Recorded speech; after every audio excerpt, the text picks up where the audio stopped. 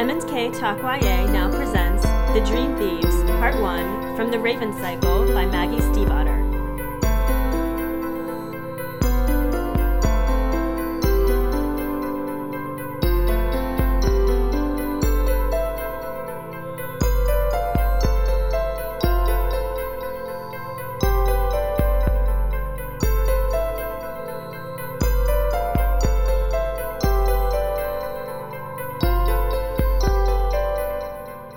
Welcome back to M&K Talk YA.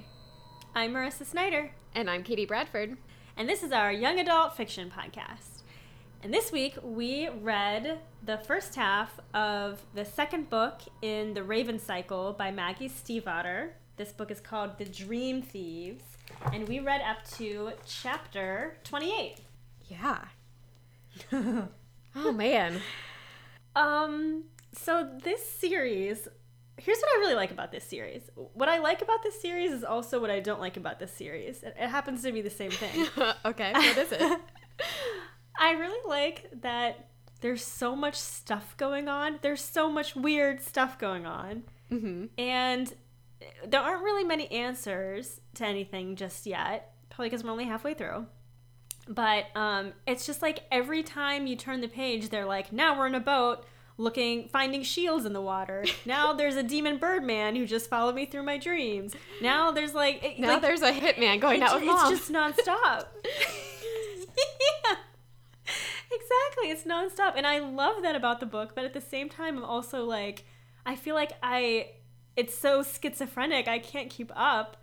And I'm trying to piece it together and, figure out what's happening, and I'm just failing. Yeah, it gets to a point where, the chapter ends, and you just jump, and you're like, wait, whoa, what? Where are we again? And then you're like, okay, now I know where we are. Something good's about to happen. Yeah. And then it jumps again. But here's what I like least about this book. It's been bothering me a lot. What you don't like about it? Yeah. My least favorite thing about this series, I don't know if your books are the same way, but it's a paperback book, but it's, really oddly stiff or something. The pages don't turn very well.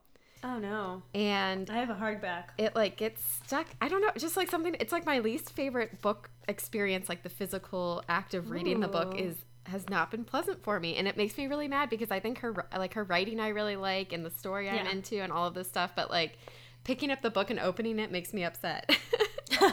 Is it enough for you to get a Kindle? Ooh. No, it just makes me want to go buy a different version. Buy all these books again, which maybe is the whole point now. But well, I'm sorry. That is a bummer. But if that's the biggest thing you don't like, yeah, no, I know it's not. And I obviously haven't mentioned it before, but for some reason, it really every time I sit down and start reading, I'm always like, ugh, and then I get into it and it's fine. But starting out, I need to show you this book sometime. Mine's could you just crack the spine really hard? Maybe I need to, but I don't do that with my books. So. Oh, I do. I have rough love with my books. That came out weird. Well, a lot of people make fun of me because I don't my books look like no one's read them half the time, and I'm like, oh, I love this book, and it looks like it's never been opened. But that's okay. I'm a tough love kind of girl. I actually was really embarrassed because I had the second Harry Potter book was so read by me that the spine was cracked to the point where, the entire cover had come off the book and just, the back portion of it was attached. The spine was completely detached from the cover. And then the front cover just got torn off. So it was, it had half of a hard cover that wasn't even attached. And it was so embarrassing. And my friends were, going to get it signed or something like that. And I was like, I can't give this to J.K. Rowling. What will she think of me? Okay, for some reason I just had major deja vu, and it's freaking me out because of the way this story is working, and just also funny because I'm remembering seeing some of my research on the screen right now is really weird, and hearing you talk about this and this, I just had major deja vu, and it was really weird and cool. Maybe you're on a ley line. Maybe I am, or maybe this book is opening up my intuitive nature. Your inner eye. It's awakening your inner eye. That must be it. So I tried... Speaking of awakening your inner eye, I tried the mirror trick you were talking about last week. Okay. And what did you see? Well, nothing. Your face. I saw my face. The thing that I was struggling with was I was trying to keep my eyes open. And then, of course, my eyes would get dry and blurry. And so things started blurring. But then I would blink and I would start to see something. But then I would blink and it would go away. And I'd start back from the beginning. So it wasn't very effective. Did you use a 25-watt light bulb behind you at a 45-degree angle, 20 inches from... No. I'm just kidding. I did not. Perhaps it was because I didn't do it correctly. But the only thing I noticed was I started to look really angry. Which might have just been you being angry. Me. Exactly. So that was my experiment of the week. It didn't go as I thought it would. That's good. Here's my experiment of the week is podcast related, but not this particular book related. But I met Marissa Meyer this week. I was going to ask you about that. It was awesome. Did you talk to her? I did. I waited in line to get her to sign my book. Also, because I'm still kind of mid-move, all my Lunar Chronicle books are still in storage, so I bought another copy of Cinder for her to sign. Oh my goodness. But then later, I really wanted her to...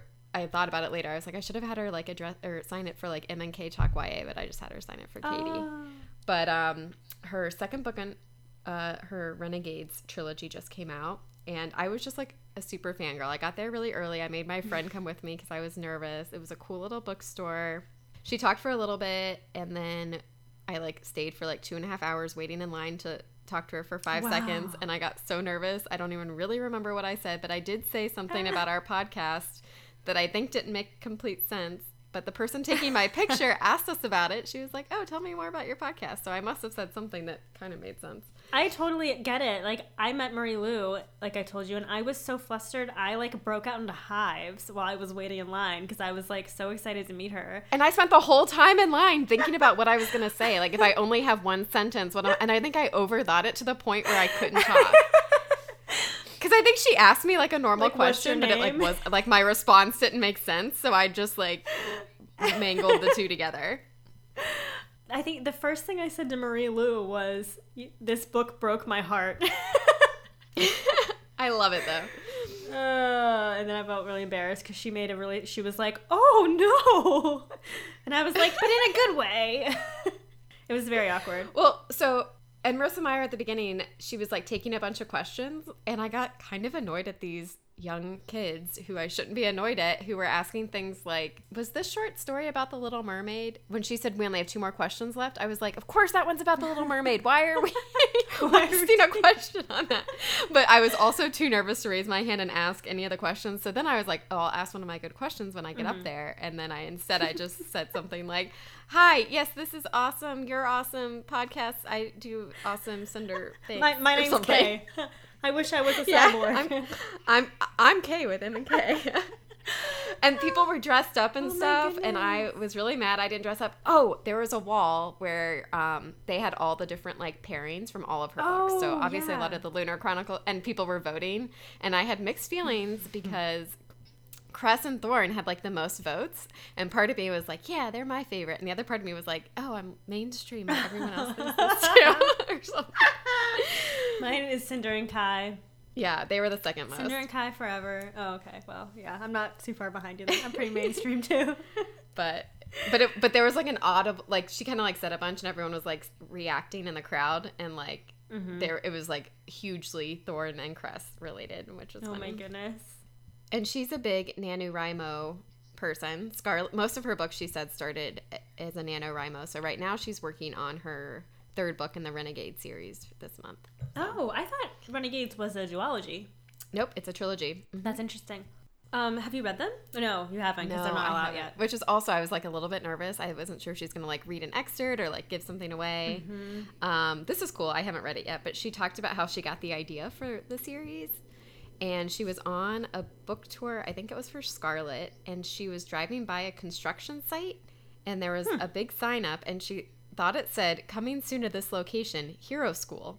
Oh. But it didn't. She made the car turn around, and it's not what it said. She doesn't even remember what it actually said. But that's where this whole idea about she's like, oh, if there's a hero school, maybe the rival school is a school for supervillains, and that's where all the cool kids go. And it started her whole I love that idea. And then she was also talking about different powers. You know how we talk about powers a lot? Mm-hmm. I think because of the book tour, she was like, I wish I had teleportation, which I wanted to be that's always my go-to superpower wish. Mm-hmm. But she was talking about how if she had something cool like firepower, the only thing she would ever really do with it would be light candles. And I just thought that was kind of funny. And birthday cakes. And she really wants Cinder on Ice. So she's like, it'd be cool if they made it into a movie, but my dream is to have Cinder on Ice. I thought that was so funny. Yeah. Oh my God, I love that. What a strange thing. Like, I would never even think to put it on ice. Yeah. To have, like, I've never really seen anything. Oh, well, I did see Skate America this year. I got to see Nathan Chen skate live, which was really awesome. So I would totally go see Cinder on Ice. I got lost at Aladdin on Ice when I was 7 years old. I like vividly remember I like thought I was sitting next to my dad and then looking up and it wasn't my dad, you know? Shit. Yeah. You almost got kidnapped? Well, not kidnapped, just lost and then maybe possibly kidnapped. But the guy wasn't trying to pretend to be my dad. I just assumed he was my dad and then realized he wasn't. I don't remember finding my parents, but I did eventually. Yeah, or did you? Oh, and then this is the other thing. She talked about Lonnie Taylor. She was like, my friend Lonnie Taylor. Oh, are they friends? Yeah, and I was like, oh my goodness, I want to be friends with them. Oh, I love that. Oh, we have to write a book so we can be friends. I know. With them. And then I was standing in line and I was like, this is the perfect audience for our podcast. But I was so nervous about meeting Marissa Meyer. I like didn't talk to anybody. But I was eavesdropping on lots of people. And everyone there was like writing stories and like had all these ideas. And I was like, oh, I want to be like a 14-year-old girl talking about the book I'm writing in my spare time. But that's so awesome. Yeah. But then I was talking to my friend who I brought with me and some random girl, or I just said something like, someday I'm going to write a book. And this girl just started telling me like, you just have to start doing it. And I was like, yeah, I know, I need to make time. But then she like wouldn't leave our conversation. And I was feeling really like, okay, you don't know what my life is like. I have a podcast. I don't have time to write a book. But I also like appreciated what she was saying and agreed with her. So it's just like this weird mix where I just like felt uncomfortable and like, okay, I agree I should, but I'm not ready right now. Bye. Please stop pressuring me. Anyways, that was my book experience for the week. And I have 3 signed Marissa Meyer books now, and I'm very excited. Oh, that's so exciting. And I'm going to start going to more literary events. Yeah, she was really, I mean, I really enjoyed meeting her. She had always wanted to be an author and just has all these kind of like other cool projects. Like she was also talking about how she really wants to write a Hallmark holiday movie one day. And you know, like she was really into fun. Like graphic novels before, so like writing the Lunar Chronicles graphic novels was such a cool experience for her. And just I don't know. She also talked about how Thorne is the character most likely to make his own choices. There's some talk about like the writing process, and she's an outline writer, so she outlines the whole thing before she starts writing scenes. And someone asked about like characters who do their own thing versus what she planned for them, and she was like, Thorne is the worst at that. Like when he suggested putting rice in Cinder's head and stuff, and it was just really funny. That's so true though. Like characters get a mind of their own, and like sometimes they do weird things that you don't intend for them to do. It was really fun. It was really cool. How fun. That's great. I'm so glad you got to meet her. Someday I'll try to meet an author without stumbling over my own tongue, but yeah. We'll go together and then we can like set each other up. That would be good. Yeah, I usually, we'll just make it so much worse. I like was there till like 9:30 at night, which I realize isn't that late, but I was also like, don't these kids have school tomorrow? Yeah, like I need to be in bed. Like, but I didn't want to leave because, you know. But yeah, it was a cool experience though. Yeah. I enjoyed it. Anyways, back to this other series that we're actually talking about. Back to Dream Thieves. Okay, so Ronan has expanded on what he meant by he can take things from dreams. And by expanded on it, I just mean he's demonstrated it a few times. We really don't know that much more about it, except his dad could also do it. Mm-hmm. And sometimes things come back that he didn't intend to bring. Like the car that landed on his father. Oh, is that what they were saying? I'm almost positive. Didn't you think? Because he saw the Camaro. Was it the Camaro? I don't know. It was a car. And I think the car that Gainsey drives, Ronan pulled from his dreams. And it landed on his father and killed him. Okay, I did not get that. Here's what I thought. I thought he was just talking. I thought it was just explaining how the dream thing worked. And I thought that he made a duplicate set of keys because Gainsey never lets him drive. I thought that's all he pulled from his dream. Oh, maybe I totally read that wrong. But I don't know. Didn't it make sense? Because they were talking about how his dad got a tire fell on his head. Well, now that you're saying it, it does kind of make sense. But I still thought his dad was, like, murdered. Okay. Maybe we'll wait and see. Well, if we don't find out anything more about his dad, I'm going to go back and agree with you. Because I don't disagree with you. I just it went over my head if that's the case. And I still thought his dad was murdered because apparently all these people are, like, after the family and some magic device or something that might be related to the dream thing. Oh, yes. The, what's it called? The Grey Warren. The Grey Man and the Grey Warren. Yeah, the Grey Man is looking for the Grey Warren. And it's a device that lets you take things out of your dreams. And so the gray man's looking for it, but other people are looking for it too. And now it's becoming like, it's becoming very violent. So I'm curious, do you think it really is a device, or do you think it's just like Ronan is it? Ooh, like Harry Potter is the last Horcrux. Did you just ruin Harry Potter for everybody? If you haven't read it by now, what are you doing? You're not a true YA fan. Stop reading this and go read Harry Potter. Maybe Ronan is the object, but what's that box he pulled out that has like the weird old English on one side or like the language they don't know? Isn't that the Grey Worm? I don't know. No? It's something. That's where again we just have a lot of questions. It is very confusing. I'm glad I'm not the only one. Okay. Well, Ronan's pulling things out of his dreams. We know that. And his dad created their whole life out of a dream, including his mother. Oh, yeah, his mother. So his dad pulled his wife, out of a dream. And now, I love when they went back to the barns and all the animals were asleep. And everything was, like, dead. And his mother was asleep, too. And everything that he had pulled out of his dreams was asleep because he had died. And now they're, like, waiting to be reactivated. That's nuts. Kala was the one describing that. Basically, if you don't have a dreamer to dream them, then they're not doing anything. She compared it to, like, a computer being off or something. Mm-hmm. And now the thing is, he could wake up his mother. But to do that, she has to go back into a dream first. Yep. So do you think that's going to be the next half of this book? Waking up his mom? Maybe, but in order to wake her up, they have to take her, they think, to Cadeswater, which they've lost. Oh, yeah. It's gone missing. Cadeswater disappeared. It vanished. Well, they have to find Cadeswater and then bring his mother back. And then find the dead king, all while not getting killed by the hitman. Who may be dating Blue's mother. Who knows he's a hitman? It's not like, yeah. I was surprised that she was, like, open to going out with him because that doesn't seem like a very smart move. I don't know. I know, but I guess also if you trust your sense, like maybe she can sense certain things. Like he is a professional hitman. He's not just like killing people for fun. And I don't know, maybe she can like sense that he's not going to do anything bad to her. Like I feel like there must be some degree of like comfort in her abilities. But he picked, when she read his cards, he picked the King of Swords, and it's all about strength and impartiality, but it's also cold. And then they also pick up violence from it. So she gets a sense of violence from him, and then she's like, yeah, let's go on a date. I don't know. Yeah. I don't know. He's kind of an interesting character because I don't hate him yet either. I don't necessarily... No, but he's cold. That's like a good way to describe him. Like he's emotionless almost. Like when he kills those two men who break into Ronan's apartment, he does it so matter-of-factly. Yeah, but that's his job. And those people, yeah, I mean, I agree. I'm not saying it's like, okay, but he also does seem to like actually be attracted to Blue's mom. Like there's a spark there. I mean, he has things he's passionate about. They're just not people. It's like dead languages and the idea of brotherhood. I'm like very curious about that too. And oh yeah, he has a brother who he's like slightly afraid of, it seems like. There's some bad blood there or something. Yeah. And he's working for Greenmantle, whoever that is. Oh yeah. So he's working for someone as well. And he's not the only person looking for this object. And if it really is Ronan or somehow related to the Lynch brothers, which it definitely seems related to the Lynch brothers because he went and threatened Ronan's brother at the beginning. Right. And they have the ability to take things from dreams, or at least Ronan does, or whatever. So...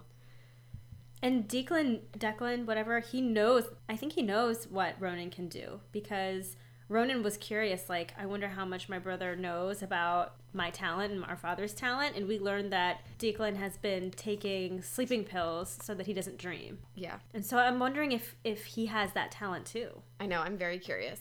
And do you think if Gainsey did bring back the card that killed their father, do you think Declan suspects that? And is that part of the reason why he dislikes Ronan so much? But we also learned that I thought another reason why Declan might hate Ronan is because their dad had this like elaborate story of how Ronan was born. Remember? He was talking about the night they were born, and then he wasn't even there when Declan was born. And I was like, ugh. Well, and he does call out Ronan specifically Ronan is definitely special somehow. Yeah.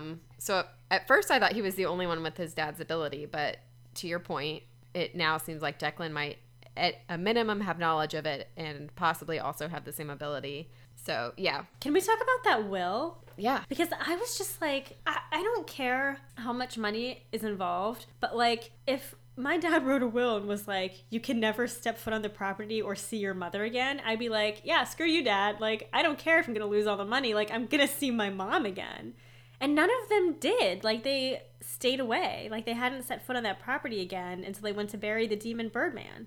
Well, I feel like Ronan, I think that's part of why Ronan doesn't like Declan. I think Ronan did want to go back. I feel like Declan was the one who was very strict about it and enforced it on his brothers, but I'm curious if he knew more than they did. Like, because obviously their mother isn't even, like, a real person, kind of. Like, without their dad, she, like, doesn't really exist. And if he knew more about that, or, like, I'm kind of curious what all he knew about their dad. He must have, because he's the one who said mom's nothing without dad. So I feel like he must have known. And maybe that is why he tried to keep Ronan from going back. But still, I would think that it would make more sense to, like, explain that than to just say, you're not allowed back. It was weird. Agreed. And especially because he gives the property to Ronan. To Ronan, yeah. Yeah. It's like, you can't go there, but you own happy it. Birthday. Yeah, it didn't make a lot of sense. And Ronan didn't seem like the type of person who would respect a will that, like, put restrictions on him, you know? Yeah. Well, obviously he didn't because he did go back. Yeah, I'm just surprised he didn't do it sooner, I guess. I agree. I think it's because no one would, like, I don't think he was going to go by himself still. And I think Gainsey was also still against it until the Birdman came through the dream.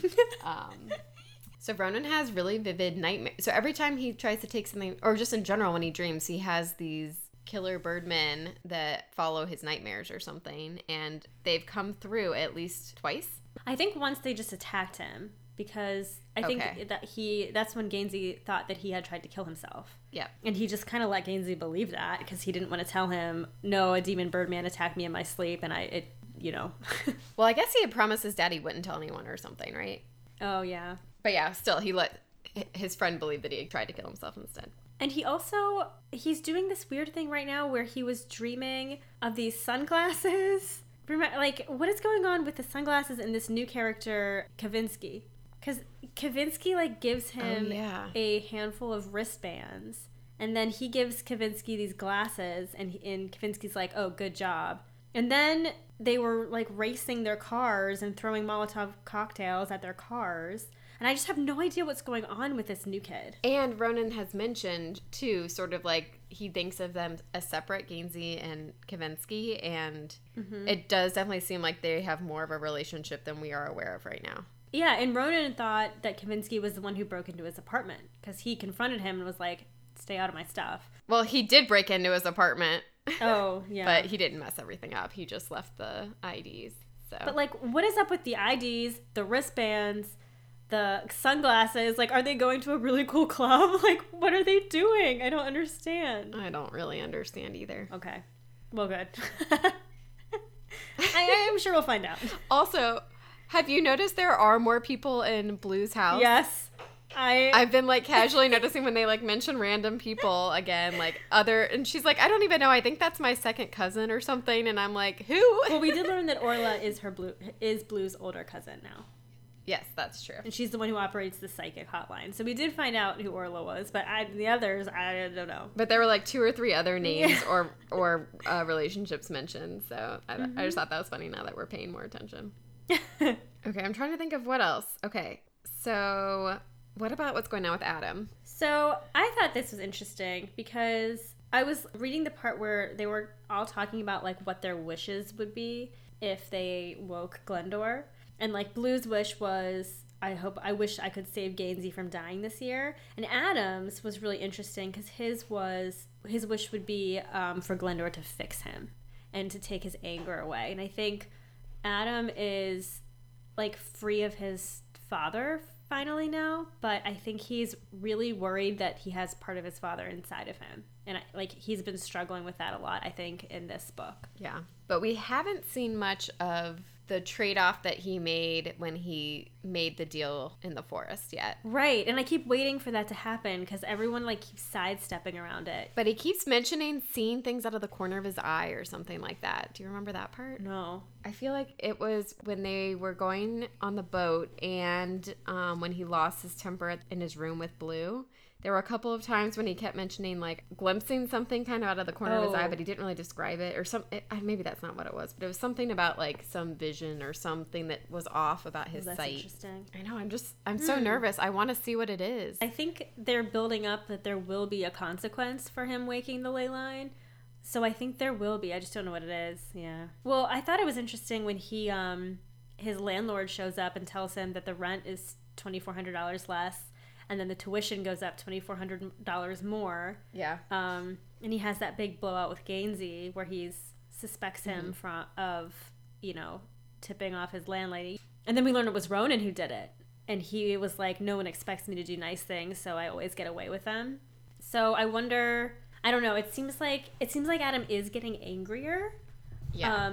And I feel like it has something to do with him waking the ley line. But I think he thinks it's something to do with, like, him having his father's blood. And speaking of Adam and Blue and anger, she still hasn't told him why she won't kiss him. Oh, yeah. And I kind of feel for him. I mean, like, yes, no means no and all this kind of stuff. But I sort of feel like they've been seeing each other for a while now. She's giving him positive signs in a lot of ways, and she hasn't told him why he can't kiss her. And he already has so much kind of, like, self-conscious self-doubt. Like, I don't know. I feel for him. That's a very good point. I agree, because I feel like, on one side, of course, you're right. Like, all she needs to do is say, I don't want to do this, and she doesn't owe anyone an explanation for that. Yeah. 100%. But then I also feel for him because he's internalizing it and thinking, like, well, she doesn't want to do it because it's me, because of who I am. And that's not true. And so I think there's, like, a lot of hurt feelings going around. And I think, like, the no means no stuff makes, like, I think if they're really developing a relationship, it's like a trust thing both ways. Like, I think she should be more open with him anyways. I think she should be trying to, like, be open with him. And I don't think it's, like, a weird thing to say, but she's already told Gainsey too, which I think puts Gainsey in an uncomfortable position potentially. And if Adam finds out that she told Gainsey and not him, I just feel like she's at a point now where she needs to tell him. I agree. And I feel like the book is doing a good job of making it clear that while she likes Adam, she also has feelings for Gainsey, and it's becoming complicated. And that Gainsey might be in a similar boat. Absolutely, yeah. But it's also weird because it almost looks like like we still are kind of told that she's, like, visiting Adam, but we don't really see Adam react. Like, in certain situations when they're all together, we get into, like, Gainsey's brain and reaction to Blue, or Blue's reaction to Gainsey, not her reaction to Adam or Adam's reaction to Blue. So it's not that it's not happening, but we're just, like, not seeing it the same way either. Yeah, and I get why she doesn't want to tell Adam, because, I mean, yeah, it's a freaky thing, but there have also been plenty of other freaky things happening, so it's not like it would come completely out of the blue. I think she doesn't want to say it because she'd have to say, like, if I kiss my true love, and she feels like, whoa, it is way too early to be calling him my true love, but yet she doesn't want to take the risk, so I think, like, she's caught in an awkward position too. Well, I also feel like she doesn't even have to say the full thing. She could just say, I've been told my whole life that my kiss could kill somebody or something. And that would be plenty. The whole, not all the truth, but part of the truth. And again, enough. she's already told Gainsey. So I'm kind of like, you can't tell a guy's best friend. Like, I just feel like, I mean, you can, obviously, but tell your own best friend, but don't tell the guy's best friend and not tell him. I feel like that's kind of weird. I agree. I have a question for you. Okay. Do you think that Ronan secretly likes Gainsey? I hadn't really given it much thought, but I could see it. I was picking up on it a little bit because they were talking about, like, he was, like, seeing Gainsey from afar, and he was, like, wearing something, and he was commenting on it, and he was talking about how it made him furious. And I was just like, what if he's so angry all the time, and a lot of it has to do with Gainsey, and I was like, what if he's so angry because he secretly likes him? Yeah, that's an interesting, because I think I think I haven't read into it too much because their friendship is already so weird. Like Gainsey just has this pull on them, so I wasn't reading it necessarily as anything more than, like, his weird friendship or, like, magnetic pull and whatever. But now that you've put the idea in my head, I'm kind of reflecting, and that like makes some sense to me. And there was a part where, like, he was pretending to be asleep when Declan arrived, and he, like, threw himself in the back seat, like, very dramatically, and his leg was, like, over Adam. And they commented that, like, Declan looked in the back seat and, like, looked at his leg draped over Adam and, like, stared at it, like, meaningfully, kind of like he might suspect. I don't know. I was picking up on it. Maybe I'm reading too much into it. We'll see. So what do you think about, okay, so back to Ronan again, because he's having these dreams. We talked about the nightmare people, but just thinking about relationships, there's this girl in his dreams who shows up a lot who is the only one who speaks English, right? Yeah, and she asks him to take her with him. Yeah. I'm curious if his mom was something like that to his dad. Ooh, maybe I also am curious how a dream woman has babies. Yeah, good question. I guess she comes out fully intact. I don't know. Yeah. No wonder they look mostly like their dad. Yeah. Because she's like couldn't pass on traits maybe the same way. Yeah. I wonder if he'll take this girl out of his dreams like his dad did with his mom. That's a good question. Oh, but you know what? I was just thinking, when Declan got robbed by the gray man, he asked him, "Did you kill my father?" Mm-hmm. Right? Yeah. And the gray man was like, "Your father asked me the same question."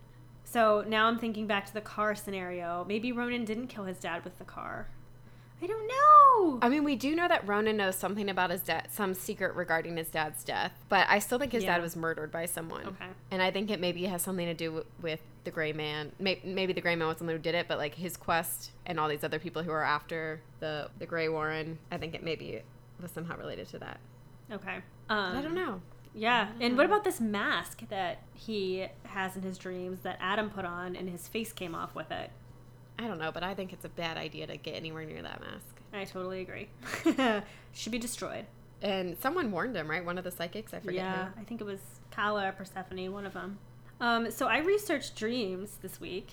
Ooh, what about them? Just because I was like, I don't know, I just wanted to like learn cool facts about dreams.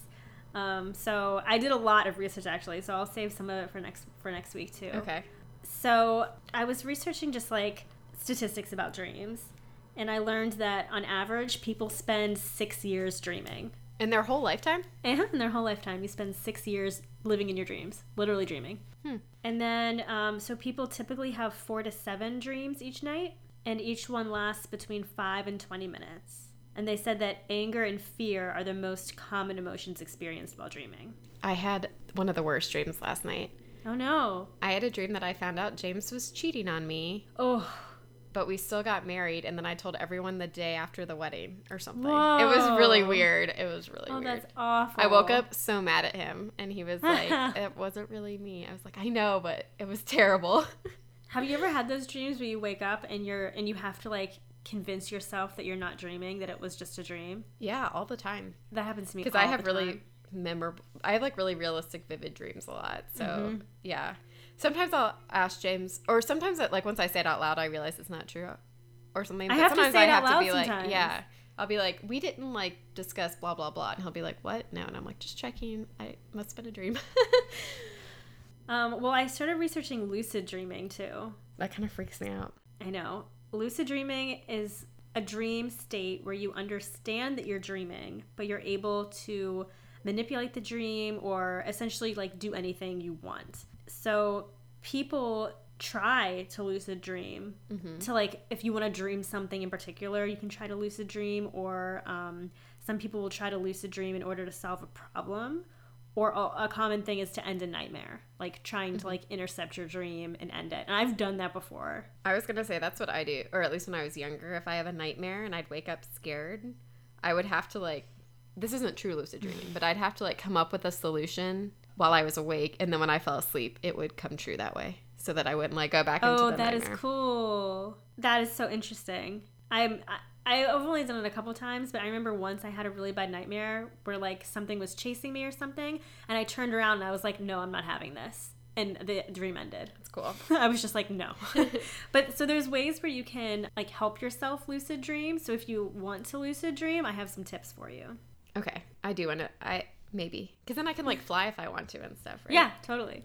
So in order to lucid dream, it's a good idea to start a dream journal. So they say usually people forget like 90% of a dream within 10 minutes of waking up. So if you wake up and immediately write your dream down in its entirety, that can help you lucid dream because it just helps you like reflect on your dream and learn about your patterns of dreaming. Okay. They also said it's good to meditate 2 times a day so you have a clear head before you go to sleep. And it's like a way to compose yourself before all of your lucid dreaming adventures. And then this is interesting. So they said you should practice mnemonic induction of lucid dreams. And this is kind of similar to, they say like count sheep before you go to bed. Mm-hmm. It's just something you do every night in your head before you fall asleep. So you could like repeat a phrase. You could just say to yourself, I will dream tonight and I will be aware that I'm dreaming. And repeat it to yourself over and over until you fall asleep. That kind of reminds me, you've seen Inception, right? Yeah. Isn't there something in Inception where they could like tell if they were dreaming or not because of like, I forget what it was, like counting something or spinning a toy or something like that? It kind of reminds me of something like that. And it was like if it falls over, you're dreaming or something like that. Yeah. Well, they do say if you're not sure if you're dreaming or not, you should try to read something or try telling the time, because apparently it is impossible to do that while dreaming. I think I have heard that before. I thought this is fascinating. So people who are born blind do not see images in their dreams. People who were not born blind but then go blind later in life do see images in their dreams. But I thought this is fascinating. So the people who were born blind, they still dream, but their dreams just involve other senses instead of sight. But they're just as intense and vivid. That kind of makes sense. Mm-hmm.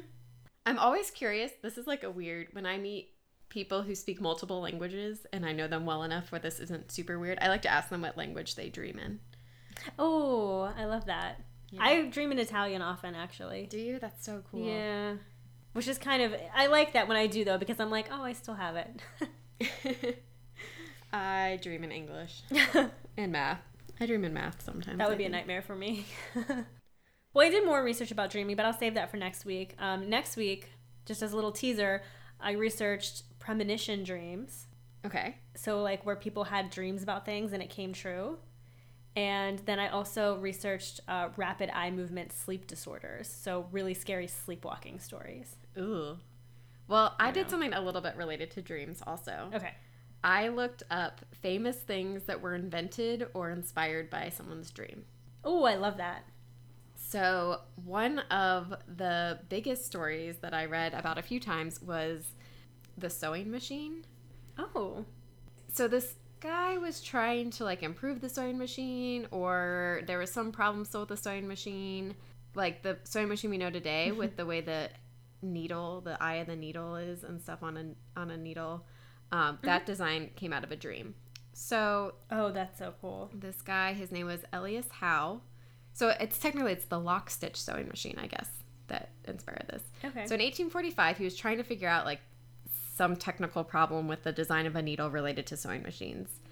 And he had this dream that he was captured by cannibals. Whoa. And his captors presented him with an ultimatum that he had to design a working sewing machine in 9 days or face death.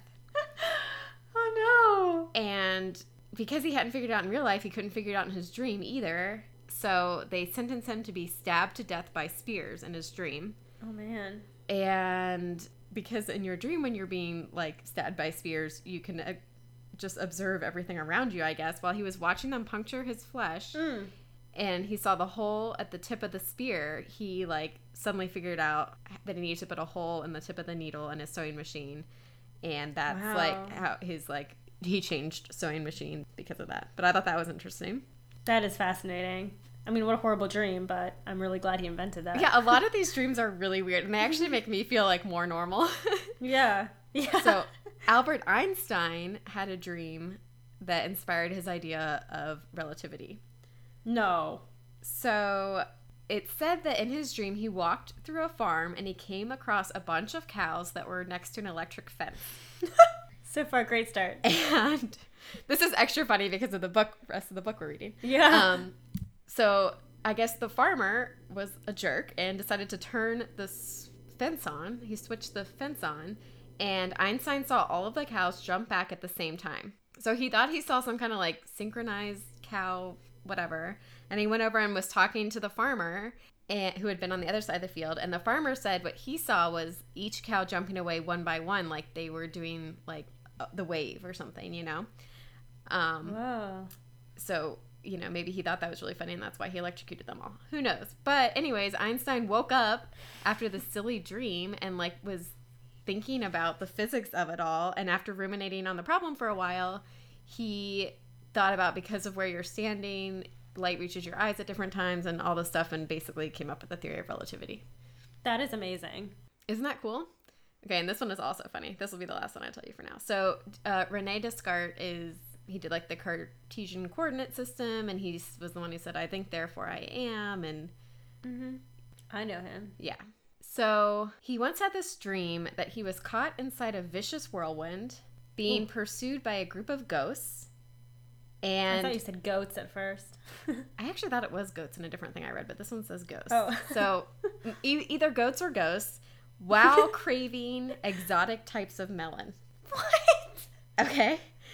So how do you even register that in a dream? I don't know. I mean, sometimes don't you just like want something weird in a dream? You don't like, sometimes I wake up and I like crave weird things after I've been dreaming about them. I don't think I've ever had real food related dreams.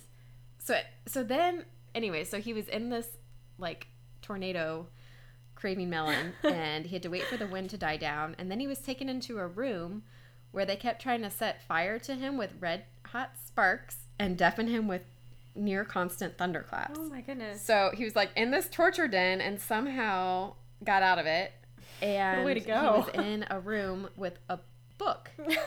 And when he opened the book, which I now know you can't read, so I don't know how he knew this, but there was one line in the book that said, "What path shall I take in life?" Whoa. And a man appeared next to him and said, "Yes and no." This was all in like Latin or something, so I'm just translating it to English. Or like, I don't know, some other language. Can you imagine dreaming in Latin? Oh my gosh. And then the man in the book disappeared, and he was just there like thinking about how unhelpful that was. So I guess he woke up from this and he thought that this was God talking to him. Oh my goodness. And he thought it meant that he had to try, it was like a call for him to reinvent the way humans think about the universe. What? And that's why he spent the rest of his life on kind of this like pilgrimage and like life dedication to figuring out these scientific principles and stuff. But what we don't know is if he did eat melon or not afterwards. No one is sure about that.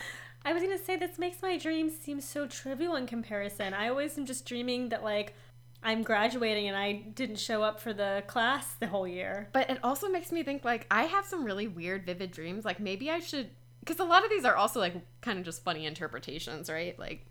Yeah.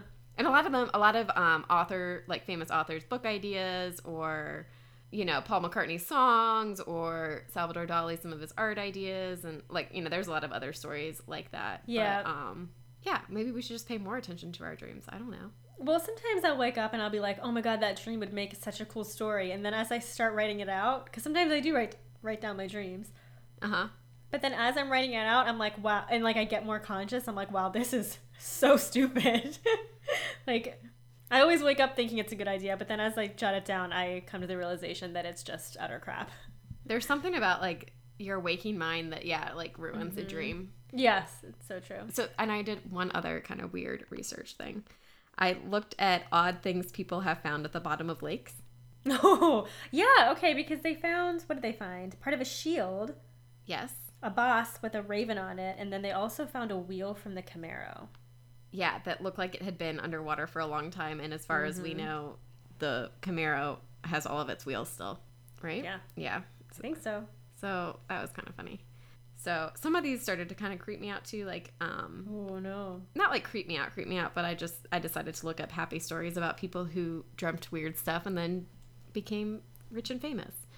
You have to tell me some things that they found at the bottom of the lake. Yeah, so there's a lot of bombs and stuff. So in June 1988 in Lake Washington outside of Seattle, a 100-pound bomb from World War II was found, and it was still alive. Whoa. And, you know, I mean, Seattle wasn't really like a big spot for war, even in World War II, but I guess planes did used to fly over there.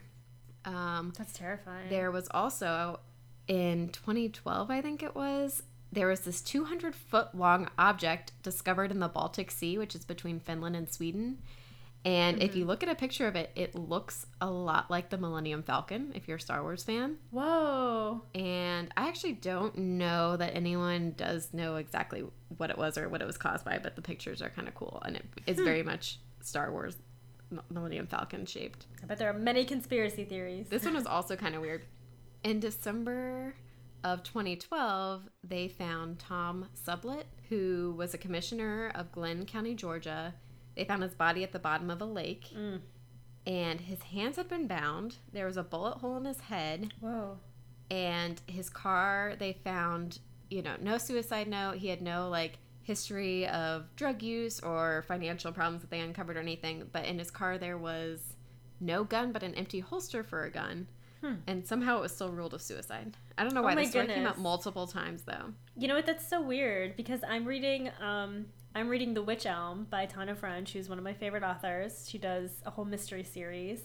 And what you just were talking about is, reminding me so much of that book. And I know you said you were going to read that book this weekend. Yeah, I'm literally going to start reading it after we get off of this call. That's so fascinating. Well, you have to let me know what you think because that story just reminds me of it a lot. Okay, I'll have to remember. I'll keep this webpage marked for my book club later.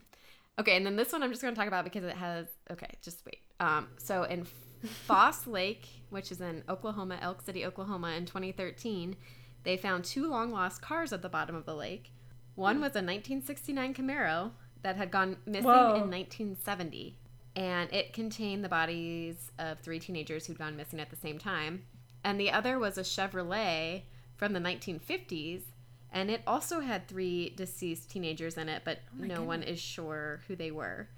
Oh, that's so scary. They don't really think there was any there's no evidence of any foul play, but it's just kind of interesting that 20 years later, another car with 3 people in it went missing, and both of these cars were discovered 70 years later. Or whatever. And they were able to identify the bodies? The one from the 70s, I don't know to what extent, but they believe it was these 3 boys who had gone missing. I don't know if it's because they recognized the car or if they had dental... I don't know. But the 1950s, they're not sure who the 3 people were. Wow. And then there's a lot of other weird skeleton type stuff. Yeah. And in 2003 in the Sea of Galilee, which is in Israel, they used sonar technology and they found this 230-foot long, 32-foot high, 60,000-ton cone shape. And they thought it might have had ceremonial significance, somewhere between 2,000 and 12,000 years ago. But because it's so deep in the sea, it's really hard for them to study it. And there was other stuff about, nuclear bomb materials. Oh, this one's also kind of interesting. In Lake Michigan, that's near there's an 11-foot, 1,800-pound Italian marble statue of Jesus Christ at the bottom of the lake. Really? That had been commissioned by an Italian family in 1956 whose son had died. They wanted to honor him. But when they went to the U.S., the sculpture was damaged or something. Okay. Or while it was coming to the U.S. to get delivered to this family. So the family wouldn't accept it. So somehow it ended up in Lake Michigan. And now technically a diving team has bought the statue and it's a memorial to deceased divers. But it's kind of like a tourist attraction in Lake Michigan, I guess. What? Oh, this one's actually really creepy. So in September 2013, an entire airplane was found at the bottom of Lake Norman in North Carolina. Whoa. And no one was inside the plane. There were no reports of a crash in the area. And for a long time, nobody knew where this plane had come from. And then this local woman named Barbara Anderson, I guess, claimed the plane. And she said she'd been using it in 1974 and she forgot to lock the parking brake. And so it rolled into the lake and sunk. No. And they found it all these years later with sonar technology again. And she didn't think it was a good idea to tell someone about that after it happened? My God. Well, and it is interesting because, they mention it in the book too, especially that shield piece they found. It's the bottom of oceans and lakes and stuff shifts a lot. It's kind of rare that they'd even still see something. Maybe the tire is a little bit harder to hide, but I'm imagining that shield piece is not that big, right? I don't think so. No. It's only part of a shield. A shield's not that big by itself. We'll find out more about it, I guess, but... Okay, I have one more question for you. Okay. So, actually, when we release this episode, it will be the day before Thanksgiving. So, happy Thanksgiving to everyone who celebrates Happy it. Thanksgiving. I have 2 turkeys in my freezer that I got from work. You better start thawing them now, girl. I know. So, what is your Glendor wish of the week? I think it would be something not look like an idiot in front of Marissa Meyer and become her best friend and join her and Lonnie Taylor's book club. That's many wishes. Well, somehow make that into one wish. Become BFFs with Marissa Meyer. How about that? I love that. What about yours? My wish of the week is I don't want to be sick for Thanksgiving because it seems like everyone around me has a cold or has a virus or is very sick, and I don't want to be sick for Thanksgiving. So don't talk to them. Well, sometimes it's unavoidable sometimes, like when it's your husband. Oh. So far, so good. I think I'll be okay. Fingers crossed. Yeah. Well, I should have come up with a Thanksgiving joke then. I came up with a dream joke instead. That's so appropriate. Wait, what are you most thankful for this year? What am I most thankful for? That's a really good question. Well, I'm thankful for this podcast, obviously. Oh gosh, this got serious real fast. I need a drink of wine. Hold on. Well, okay, let's think of podcast-related thankful things. Mm-hmm. I'm thankful that our technology has mostly more or less worked. Yes. I'm thankful. Okay, I'm thankful that for some reason 10% of our listenership is now in South Korea. That's awesome. And I'm thankful for that because I don't know how that happened, but I think that's amazing. I'm thankful for the lady who took my picture with Marissa Meyer who asked me about our podcast. Yes. I'm thankful for all these great books that have been released that we can talk about. I'm thankful for dad jokes. I'm thankful we get to practice our dad jokes before we're... I'm thankful that next year we're going to bring back Superfan Sunday. Oh, yeah. Because we totally just didn't do it this year. We just didn't do it at all. No. I have 2 people who asked me to be super fans, so I'm thankful we're going to bring that back next year. I've been talking it up a bit, too, so we definitely will. It's just been... the fact that we even got the podcast out on a regular basis this year, I'm actually very thankful and impressed by. Yeah, it's been a lot. But. It's been a hard year. But we did it. It's just getting better. We did. Alrighty. Okay. Well, here's a dream joke. Here's a dream joke for you. It's so good. It's a dream. What do you call a dream when you're swimming in an ocean of orange soda? I have no idea. A fantasy. Here's another one. I had a dream about a car, and I woke up exhausted. I'm gonna tell James that one for sure. I'm trying to look up turkey jokes now. It's so hard because we record so much. I'm not even in Thanksgiving mode yet. We're gonna record another episode even before Thanksgiving, but this one won't be posted until the week of Thanksgiving. It's just funny. Why did the cranberries turn red? Something about dressing. Yeah, because they saw the salad dressing. Salad dressing. Oh, I was like, turkey dressing? No, but I thought it'd actually be more a Thanksgiving-y dressing. What did the turkey say to the computer? What? Google, Google, Google. Wait, I really like that one. Okay, I'm remembering that one for Thanksgiving. That one's coming up at the table. All right, one more. What did the turkey say to the turkey hunter on Thanksgiving Day? I don't know. Quack, quack. Oh, I could go on for hours. All right. Well, we are going to finish the second book in the Raven cycle for next week. We are going to finish The Dream Thieves. Yep. And in the meantime, if you want to get in touch with us and wish us a happy Thanksgiving, maybe share your Glendor Wish of the Week with us, you can reach us by emailing us at mnktalkya@gmail.com. Or you can introduce us to Marissa Meyer somehow and give me a second chance to make an impression. We're also on Facebook and Instagram at mnktalkya. So please send us a note. We love to hear from you guys. And we're so very thankful for all of our listeners. On that note, bye bookworms. Go get a library card.